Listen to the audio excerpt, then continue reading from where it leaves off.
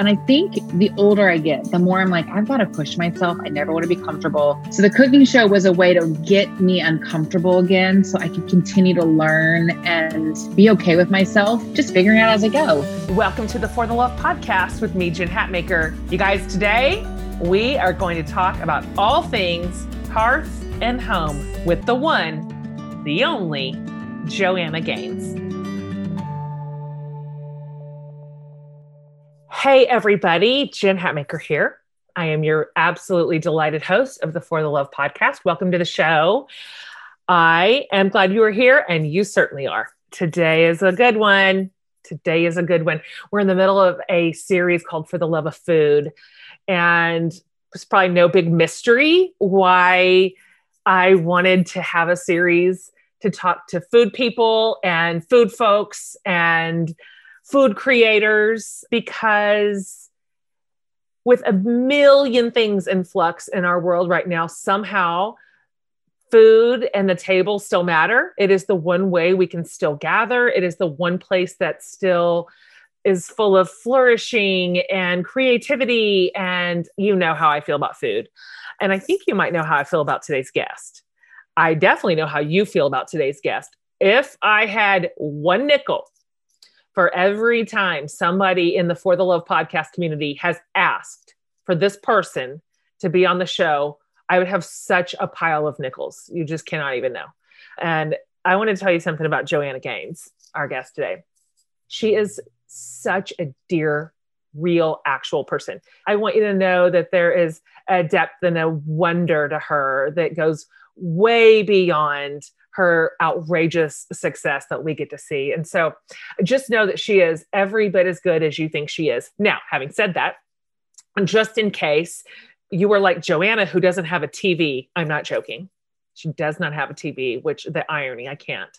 And you're not exactly sure who I'm talking about. Let me give a quick high level about Jo. So Jo, of course, and her husband Chip, they're co-host of Fixer Upper, where they flip houses, turn them into beautiful homes for their clients, like the number one biggest show on HGTV ever, now part of her network. And she's the co-founder of Magnolia, which is home and a lifestyle brand, and now a destination location in Waco, Texas. Author of a slew of books, including 2 volumes of her cookbook called Magnolia Table. She has her own home line in Target, which you're bound to have seen. It's beautifully styled right there in the middle of the home section, all while raising 5 gorgeous kids. She is funny. She is beautiful. She's so incredibly talented and creative, and just even better in person than you could hope for. You're going to love this conversation. We did a lot of laughing. We did a lot of cutting up. You guys enjoy. Here is the absolutely beloved Joanna Gaines.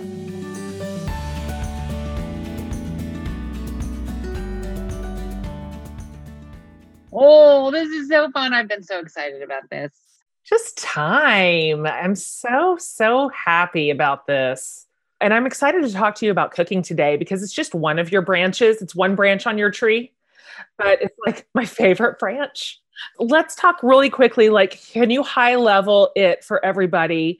Because of course we've been watching you and Chip and the kids for years, but you've stepped a little bit back from our TV screens in some respects and then toward it in others. Can you just this is where we're spending our time in terms of what you're giving the rest of the world?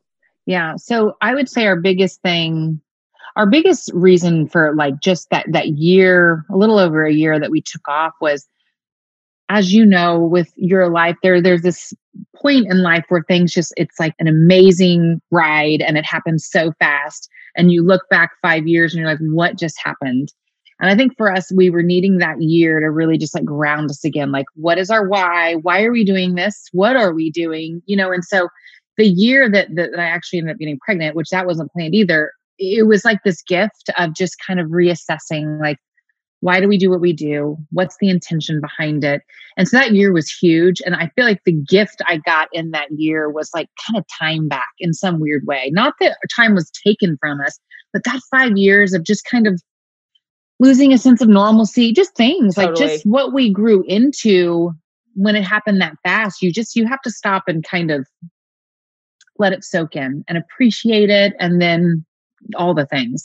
But I feel like that year, I just felt like, man, time stood still. And I just got that time back to really just like figure out what is it that we're passionate about and why are we doing this? So along those lines, like after that year, we got approached about like this network and, we swore we would never do Fixer again.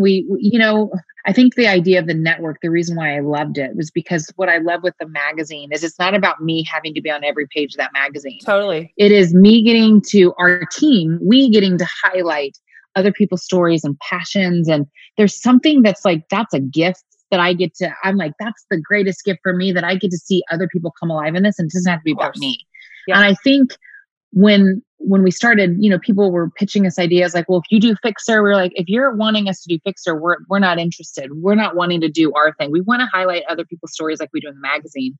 And that's how that network partnership came about, was us getting really excited about highlighting other people and their stories. And then, I'd say for the last 2 years, we've been really trying to build that. And as you only know, with just the changing landscape of everything every day, there's a new model. So just figuring out the business. And I think along the way, that's when I was like, hey, no one's making me do a show. No one's making us do Fixer. And then all of a sudden you're like, hey, we kind of miss it.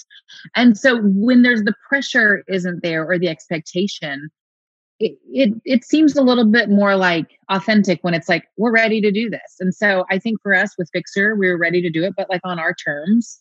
But that's been just so fun and life-giving to be able to work with these clients again on television, but also the cooking show. Like, what is my greatest fear? Me being on a cooking show. Okay, then let's do it. And I think it's because my personality, I know, the Enneagram stuff, like I'm a 1 and typically people that are like my personality, it's like once I become an expert, I'll come to the table. Once I've gone to culinary school, once I know the language, once I know how to chop, I don't know how to chop, I will do a cooking show. And I think the older I get, the more I'm like, I've got to push myself. I never want to be comfortable.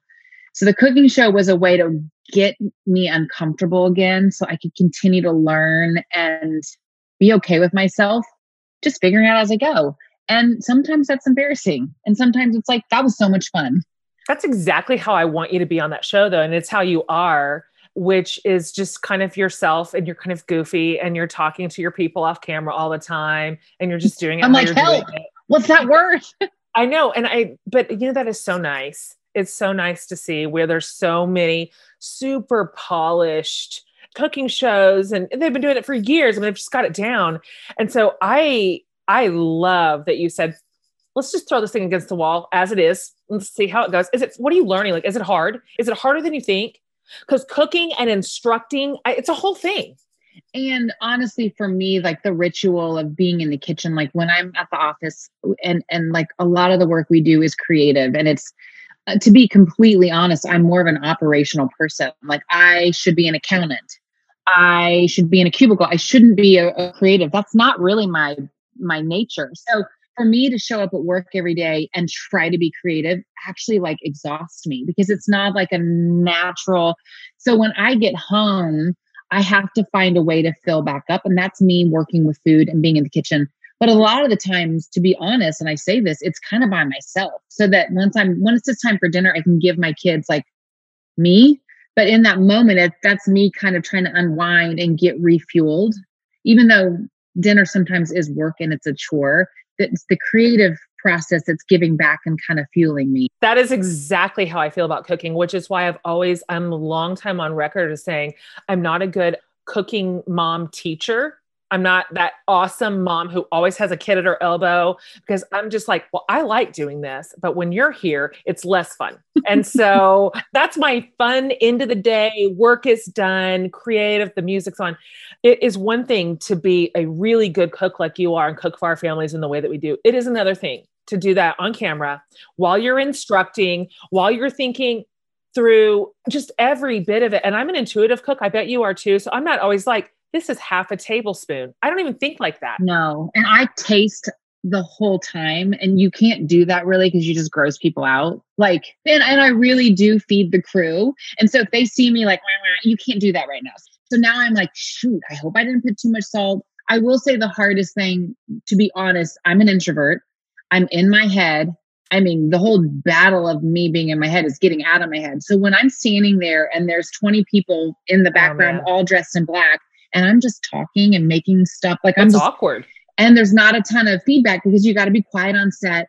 The whole time you're just saying, wait, that was stupid. That's dumb. But, and so it's really what it has been is like this kind of exercise of like loving myself.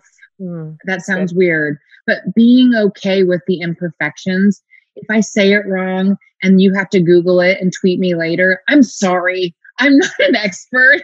If I said it was that, it's probably not. But what I've learned is, my mom always says, Jo, if you're going to do it, just have fun. And so when I show up, I'm like, I'm just going to have fun. You know how on some of these things, like our personality, when we stretch ourselves in some ways, we actually become the more fun version of ourselves. Yeah, I know exactly what you mean. I feel like when I'm designing, I'm a 1. I'm like, I know what this room needs to look like. I do well as a 1 in that space. When I'm cooking, I'm actually like a 7. And I hate that I'm saying all these numbers, but I'm like that fun person who I'm like, oh, let's do this. So it's like, I'm actually a better version of myself when I'm cooking than when I'm designing. That's a really good way to put it, because you can't exactly fall back on all your credentials and your culinary degree. And, I've been doing a cooking show for 15 years. You're learning it. And it's so true. You have nothing left to do except just be a little bit fun and silly with it, or else what fun is that? Why would you do it? Right. And I am really learning along the way. Like the people that are behind the scenes that are helping that like help me prepare, because there's so many ingredients that go into it. When they're there, I let them be my culinary school. I'm like, so what is this called when you do this and that? Like, so I always get home that night and I'm so giddy. I'm like, Chip, I learned 10 new things about food today. So I just feel like it's like I'm doing culinary school my own very vulnerable way, but it's fun. What's the part about doing the cooking show that is the hardest or that you like the least? What's the part you're like, this is for the birds? I wish it could be all of this except for this part. I wish it was a show with just music. Like, I don't want to talk. I don't know how to talk real tricky. That much. That's real tricky. But subtitles. Like I can add the subtitles later, but there'd be like a really great soundtrack. And every now and then I may like throw in a dance move. That's like kind of my dream. But the fact that I have to talk is like, that's exhausting because it's exhausting. I'm married to Chip and he carries that. So that's the other thing, Jen, is like with Fixer, I've always had him as my crutch. Chip will carry it. That is Chip. That's his gift. I'm the quiet one. Let him. It was honestly like, I would ask Chip, will you please come and just be a part of this? And he knew, he's like, Jo, you got it. You can do this. So I think even in him saying no was so good for me because I can't have those crutches. I have to tap into my the gut. Like I have stuff. You do. To like go a little deeper and find it. Get out of my head. You do have it and you are doing it. And I love hearing you say that because I've watched, 20 million hours of food shows. And I always think they have to talk the whole 30 minutes. Like, I don't even know what I would say. At some point you're going to chop your onion on the camera. So it's going to take 45 seconds to chop your onion. What are you going to say? Like, so now I'm chopping an onion.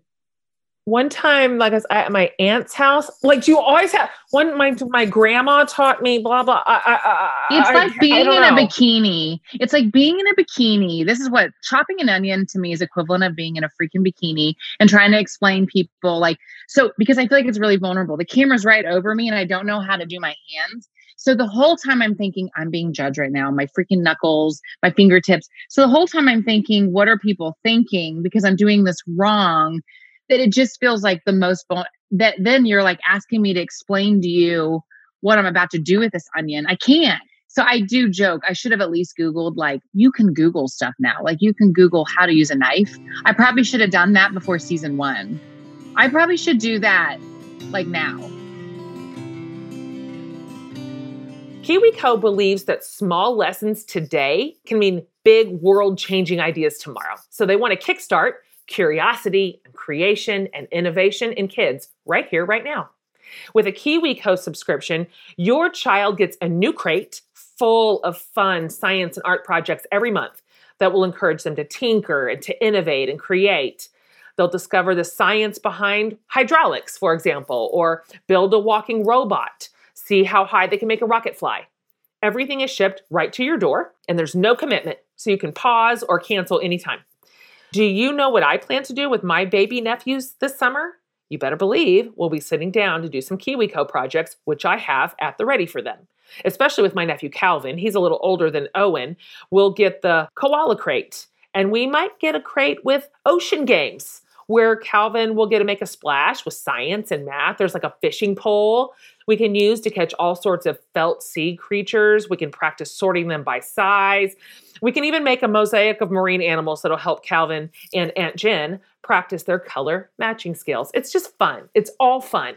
There's no telling what a KiwiCo kid can do. Kickstart curiosity and creation and innovation in kids today and discover a brighter tomorrow. So get 30% off your first month plus free shipping on any crate line with the code FORTHELOVE at kiwico.com. So that's 30% off your first month at kiwico.com, promo code FORTHELOVE.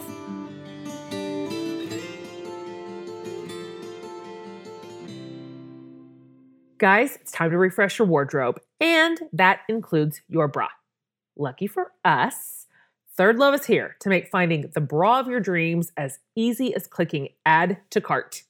Third Love uses the measurements of millions of women to design bras with all-day comfort and support, with super comfy memory foam cups and no-slip straps and a scratch-free band. Plus, Third Love bras come in more than 80 sizes, from cups in AA to I, including half cups and bands size 30 to 48.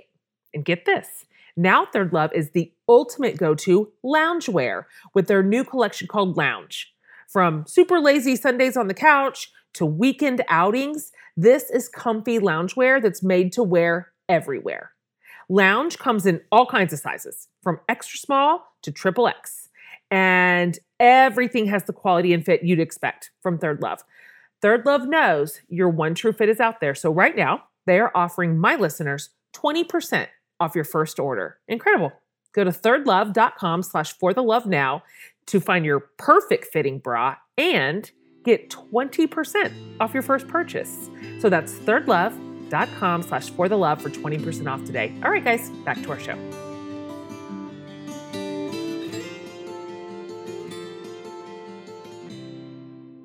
I want to talk about your relationship with food. Tell me how this has come to be for you. Did you grow up in a food family? Did you grow up with a food mom?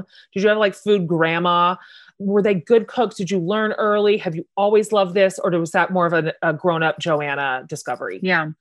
Food for me has always been like, when I think about the most pivotal times in my life, or even my favorite connections, it always went back to food. My mom moved here when she was 19 from Seoul, Korea.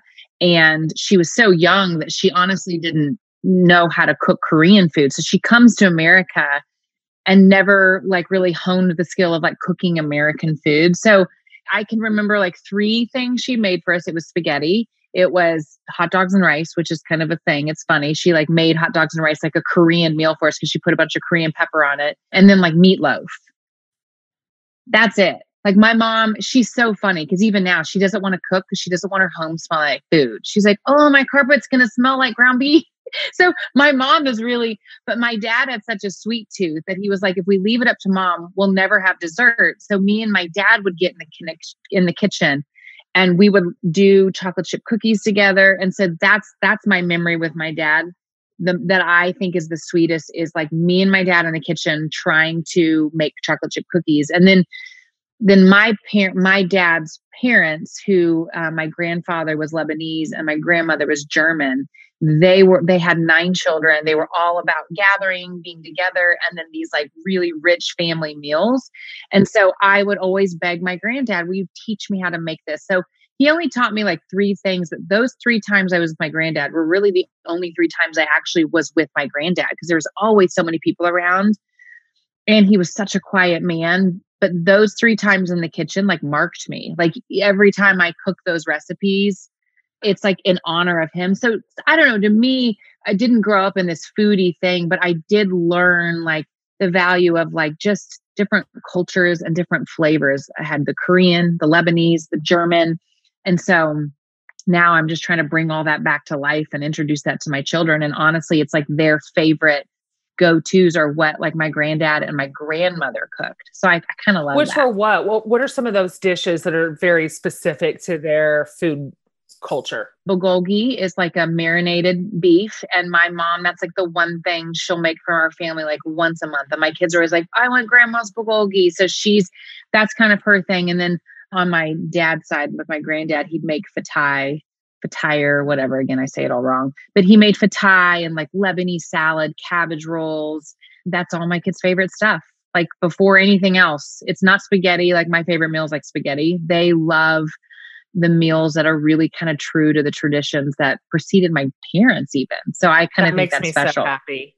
You have a really like rich food heritage in your uplinks. So everywhere. I mean, you really do. Like my family is from the Midwest. We just had like boxed mashed potatoes. We don't have food culture. I had to discover that out in the world. Like my parents said, exotic food was like food that came from California. Oh my gosh. Like, I love it. Yes. We just didn't know.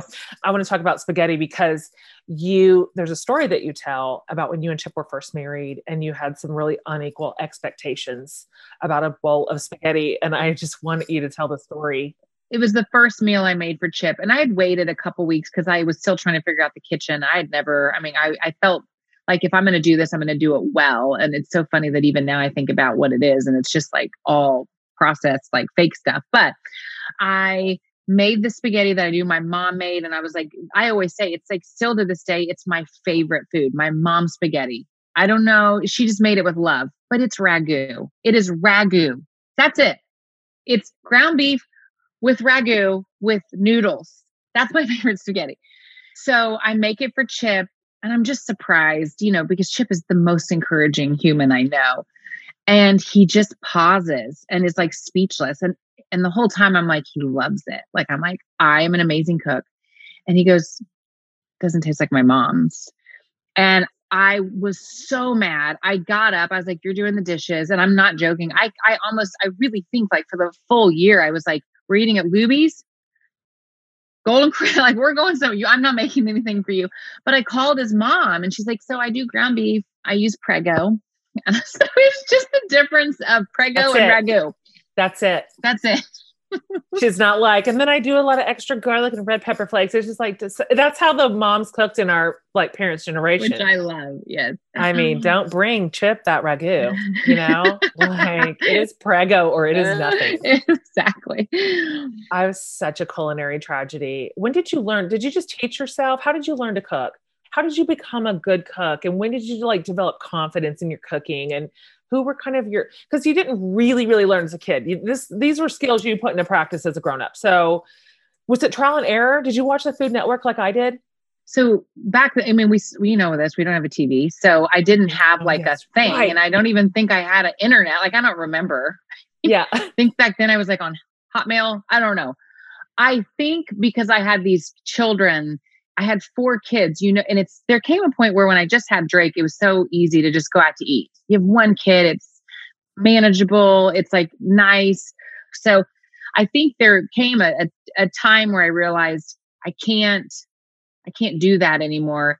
And my kids started really being like articulate on what they love. So they were like kind of my first trial and error. And then, every week we'd host this group of friends that would come over. There was like 8 of them and all their kids. And it was like, we can't do pizza every Thursday night. So then I just started cooking. And I think that's when I developed just like the love of like entertaining and like warming people's bellies, like feeding them.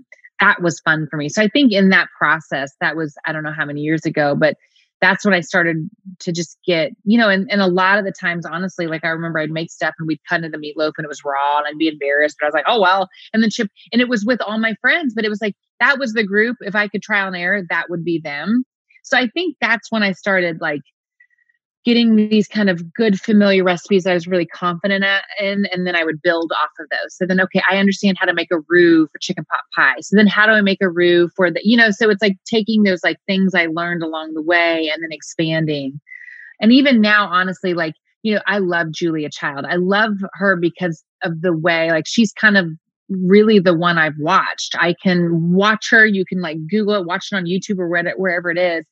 But because she just makes it like, it's not fussy, just like, so zero fussy. She's kind of my, like, who I look up to in it, that it's like, if you make a mistake, she just kind of pushes it over and laughs at herself. So it's like, I would say she's been really inspirational. My girls watch her with me. Like the fact that years that this stuff has been out, it's in black and white, but that even my girls can sit and go, they see it, they see the magic. So yeah, and then I think once you start developing like a confidence, you get a little riskier every time. And I think that's why I'm just passionate about it, because that's exactly what happened for me with design. I was a broadcast journalism major. I was not a design major. I wanted to sit at a desk and say, like, have a teleprompter. So that's exactly how design was for me too. And so I think, as women, just as humans, we're kind of taught like, go to school, find a profession, really stay in that lane and excel. And I think the older I get, I'm like, no, I want as many, like you said, branches. Like, I want to try things.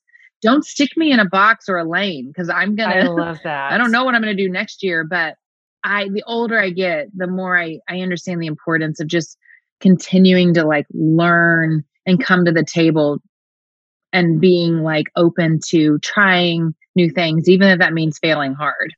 I cannot agree more. I mean, I'm writing a cookbook, which I love. So when you're saying this, I'm like, yeah, I'm 100% doing this right now. I am doing something I am unqualified for, uncredentialed. I've never done it.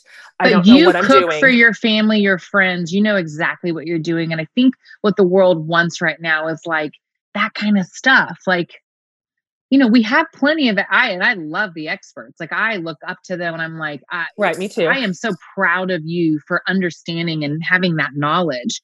I also think there's another side of just like that kind of real life, like, well, let's learn as we go. But I want to know about your cookbook. Like, what's kind of the heart and soul of it? Is it your favorites? Like, what's the vision? I grew up similar to you in that I didn't really grow up in a food family. Our food was kind of utilitarian. It was when we were eating margarine, we were eating, I can't believe it's not butter. We were eating country crock. It was just a different time when I didn't know about fresh vegetables. I thought they came in a can, or if we were being really, really fancy, frozen in a bag. And so I'm an adult who came to the food table, but I enjoy it so very much. And thank goodness I'm with you. Thank goodness for the experts. They taught me how to cook. I watched them cook. Yes. And then did what they said. And I read their cookbooks and did what they said. That was my school, but I enjoy it. I had no idea I would love cooking as much as I do. And in the same way that you said earlier, it's like my reward at the end of the day. So I found this weird combination. I've been talking about it for years. I'm slow on the uptick here, but I love food and cooking. I love eating and I love flavor. And yes. I mean, that's all one lane. That's really why I do it. Eater. Yes. Yeah, just the eating. I'm such a good eater. And then I love food writing. To me, food writing is so fun. It's entertaining. It's silly. Well, for me, it can be really silly and funny. And, so a lot of my writing it's a heavy lift, right? For women. And it's a lot of emotional growth and spiritual growth and mental growth, and which I love that too. But I mean, let Lord have grace, sometimes at the end of the day, I'm like, put me to bed. So I just found that I didn't necessarily want to write about saving the world this time. I just wanted to write about pot roast, I wanted to write about macaroni and cheese. I love it. And it is fun. And I can't wait to hear what your story is about. Like there's a story to be told in everything, but I think that's what makes these recipes, like when I'm picking them for the cookbook and we're developing them, it's like, if it doesn't have a story, I don't want it in there. Like, I don't want this just to be another cookbook. It's got to resonate in some way with a memory or a whatever, but I can't wait. Yes. That is the thing. It's all attached to things. And so I have a ton of recipes that are attached to a person.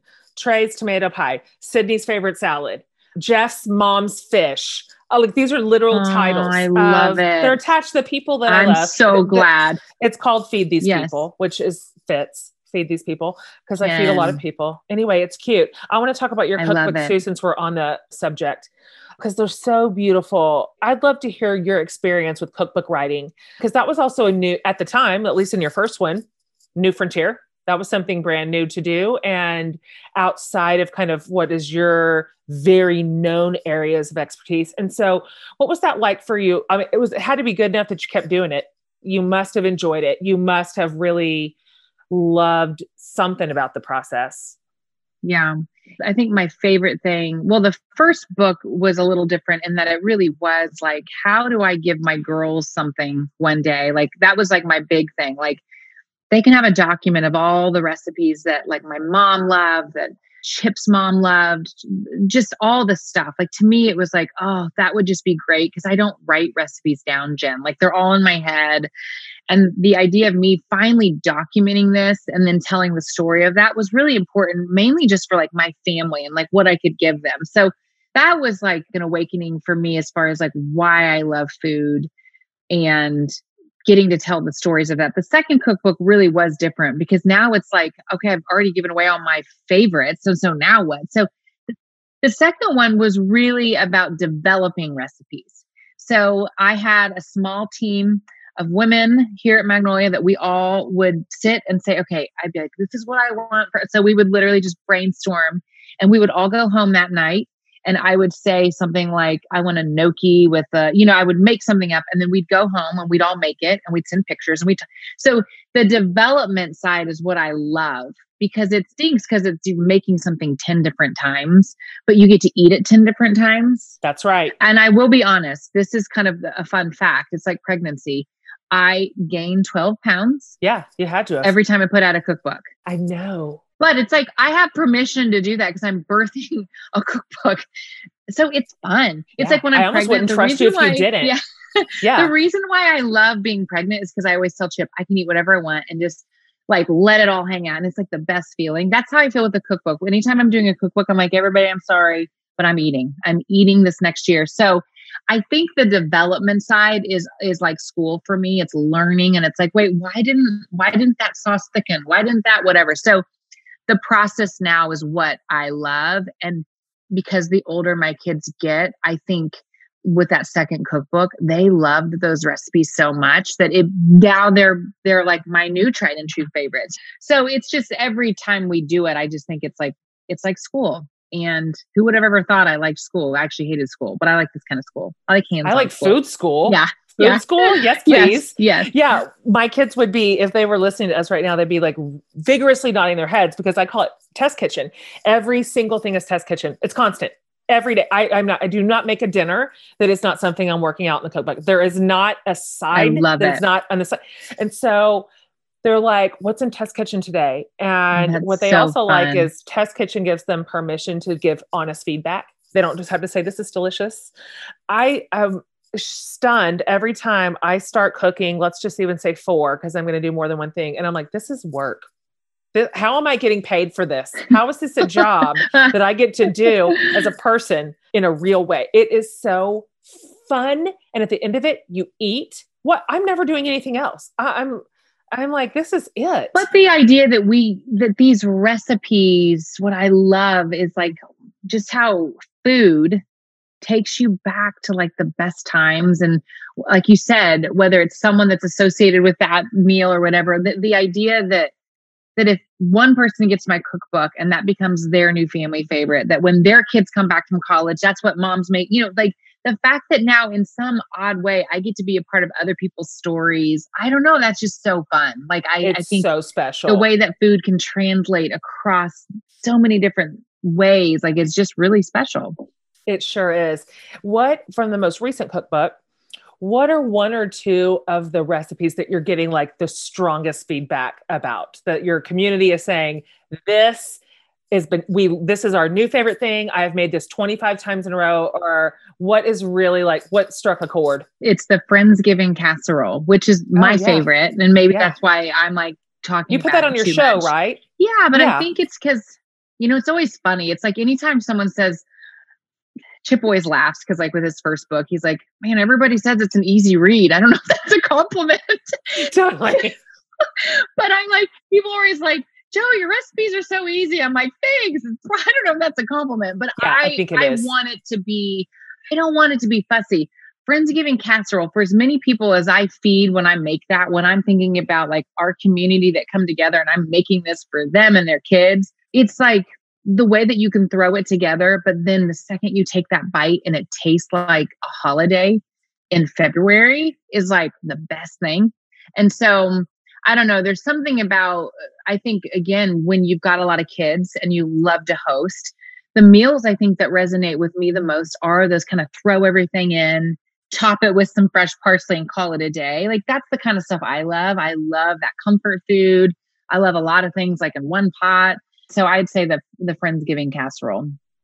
Oh yeah, I do too. I love that. And I like to serve food like that, family style. I like big platters of things where you just it's like pass a buffet. It around. Yes.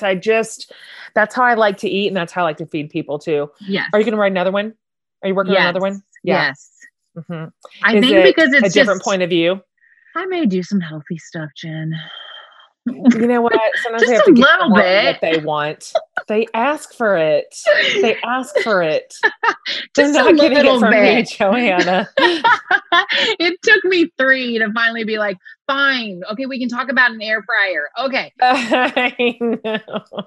But yeah, no, I think again, what I just love about people is like that we're always evolving. And I think that every season, even like with Fixer, like, you know, every season, it would be a little bit, hopefully a little bit different design point of view. And even I think it's comfortable to stay, you know, kind of where you're comfortable. But my hope is that every time you pick a new one up, it's like, oh, this feels like a fresh take on Magnolia Table. And so I don't know, I always want to do these just kind of nostalgic meals that we've always known that our grandmothers made, but like what's the thing that makes it not so processed and not so whatever. Like honestly, my first book had a lot of can of cream chicken and some processed cheese, and you know, people wrote about that. I mean, you know, people, and I get it. And then second cookbook, I was like, hey, I want to give people the alternative. Like if they want to make their own cream of chicken, it's actually really simple. But when I really break it down, like sometimes if I am working till 5:30 and I want to make a really good dish of sour cream enchiladas and I've got to use some canned cream of chicken, I give myself the permission to do that. I'm not like, oh, Joe, I don't do it every day, but you just have to evaluate the time and then like the worth of it all. And for me, getting everyone at the freaking table to sit together is far more valuable than making everything, you know, by scratch. But I think the more I do these cookbooks, the more I want to give people that have more time, that actually really enjoy that process. Here, I'm going to give you a lot of these ideas if you want to make the whole thing from scratch. If you want to do your diced chilies, if you want to do your green enchilada sauce, and you want to do all that from scratch, you got to start at 10. But it's actually amazing. And if not, it's okay every now and then to use a canned ingredient, you know, whatever. So I think just giving people the permission to just, but I get it. You know, I honestly am pretty organic person. Like I get freaked out about anything boxed, whatever. But then every now and then I am a split personality when it comes to food because I'm super weird about like what my kids are eating. But then every now and then, like I'll go a whole week, like every night at 9, I'll eat ramen, like the 36-cent orange ramen. And then I'll top it off with a Nutty Buddy bar. All right. It's fine. And that's not organic. It isn't. But I had organic lunch and dinner. It's balance. Let us live. And I'm a little swollen in the morning, but it's okay.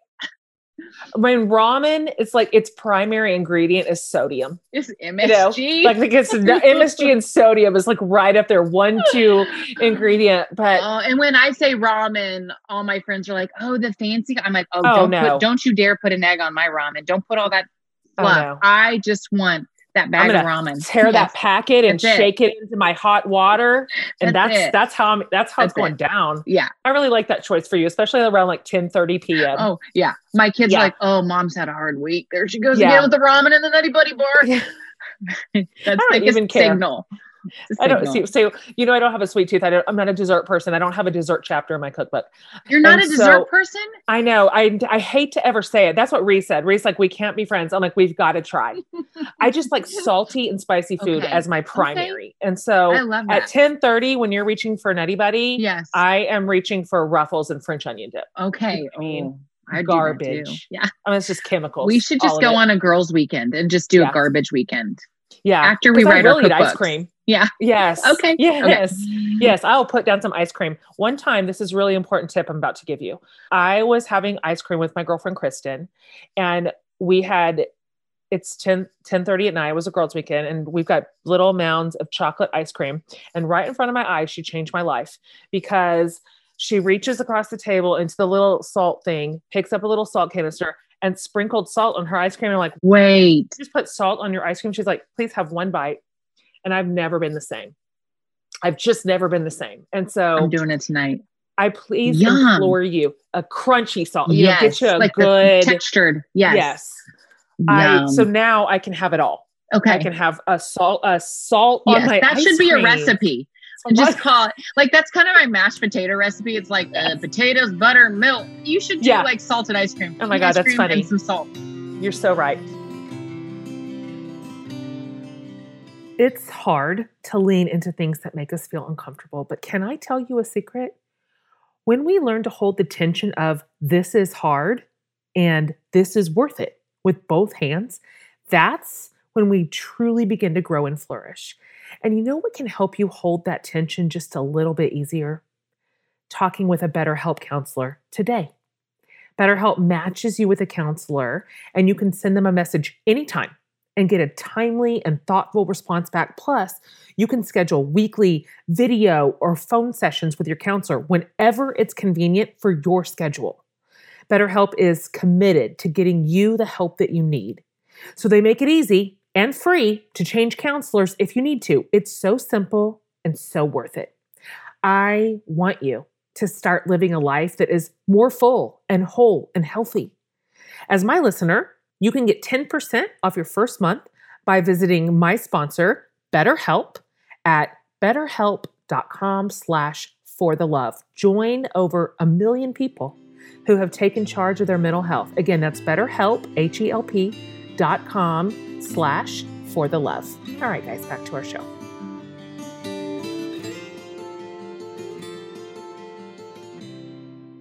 I want to ask you one last thing and then we'll land the plane, because you were just kind of talking about your love of organic food and produce, and I share it. I share, except for when I don't, same as you. I want to talk about gardening for a little bit, because I don't know if everybody knows what an incredible gardener you are and that you love that too. And so you actually do grow some of your food. You pick it right out of the ground and then you put it in your mouth. And so can you talk a little bit about how did that start? Because you're already busy and gardening's work. And so what made you decide to like plow up some land and plant some seeds in the ground and give it a try? And what do you love about it? Because I gardened for like 5 or 6 years and I loved it. I shockingly loved it. Yes. Well, I'd say 10 years ago, I think we had bought a house, and I was trying to do the balance of like staying home and then working from home. And I realized like, oh, my kids love being outside. And so I started this Chip built us a small little garden. But what I realized is like, even when they were little, we connected so much in the garden. Like as a mother, you're always trying to figure out lessons to teach your kids that maybe will stick with them. And it's when you don't have that visual thing, they're not listening and it's like, whatever. But there was something about being in the garden that you could say, see this, like there were so many lessons. And so to me, that was like the sweetest time with my kids. So then when we moved to the farm, I had a small garden, and then I realized, oh gosh, this is like a passion. Built the large garden. But what happens, like when I get home, when it's a nice day, I say, I'll look at a kid and I'll say, Duke, come to the garden with me. Crew, I'll pick a kid, and none of them are ever like, oh, it's just like, even though it's work, it is a way to connect.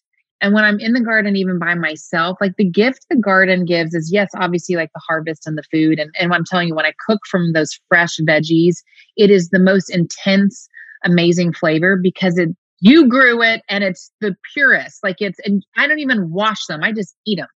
But there's something about the garden that I think I meet God there more than anywhere else. I feel like my kids meet God there, even though they don't even understand what's happening. Like they don't understand that process so much, even when they're younger.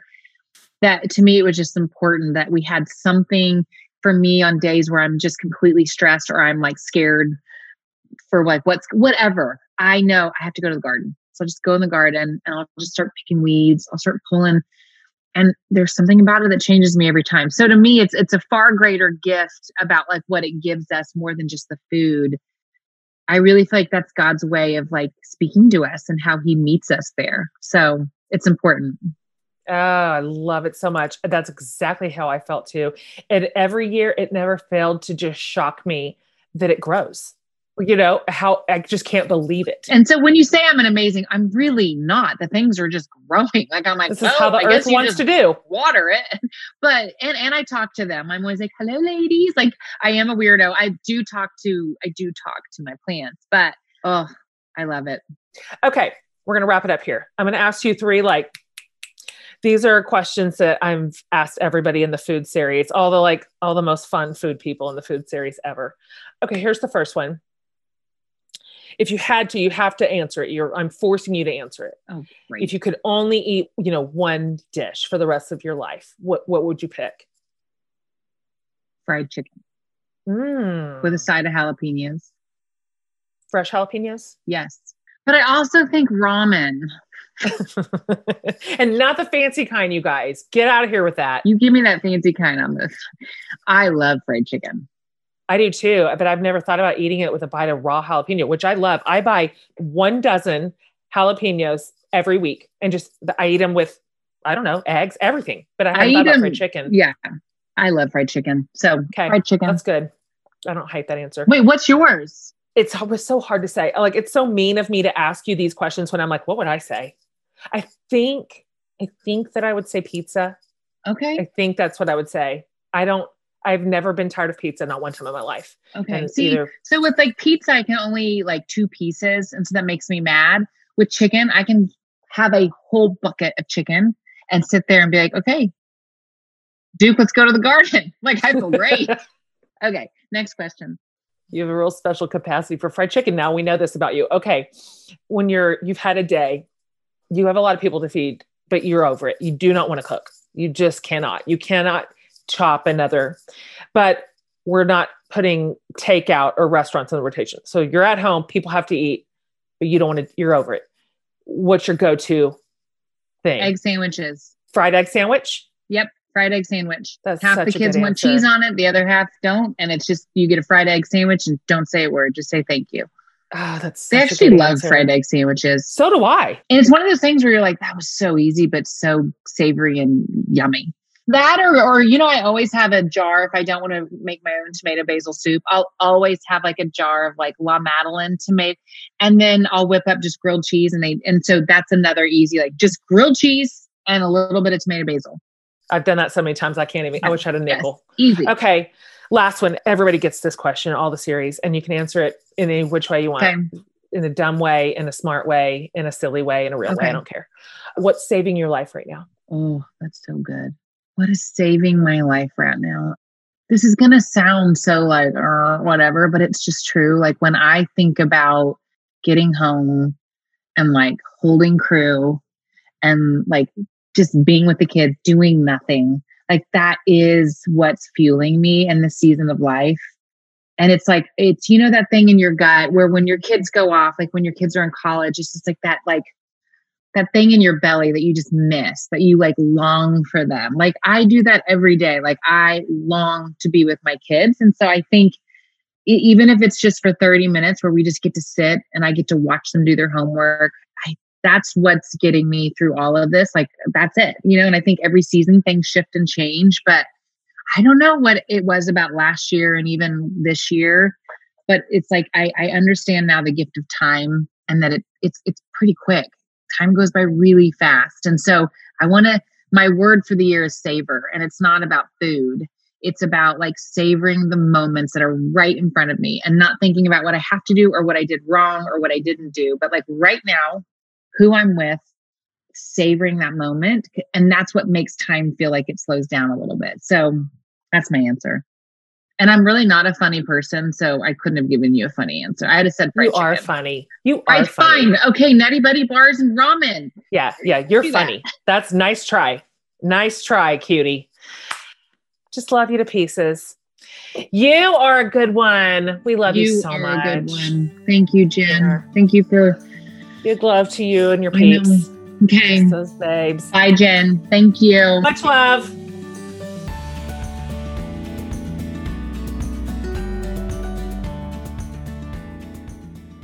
Okay, guys. Fantastic. What a girl. What a girl. I hope that you loved that conversation as much as I did. We could have gone on and on and on and on for a million years. We have so much in common and so many things that we share in terms of like value and preference and love and delight. And so anyway, she's fantastic. We are so lucky to have had her today. You guys, thank you for all your incredible feedback on this series, the food series. It's been just fun. And you know what? We just need some fun. That's okay. It is okay to have a fun thing for a while. It's okay to have a fun series that is entertaining and lively and light. And this is exactly what this has been for me. And I love every single second of the food series. I've just enjoyed recording it so much. So thank you for your fun feedback too, and for subscribing to the show. And also we love your reviews and ratings. So thank you for doing that for us. That helps the show. And we read every single word. See what you want. What are you interested in? What would you like to hear about? Who would you like to hear from? We pay attention, you guys. Thanks for sharing our episodes too with your people. Okay. More to come, you guys. More to come. I will see you next week. Have a great one.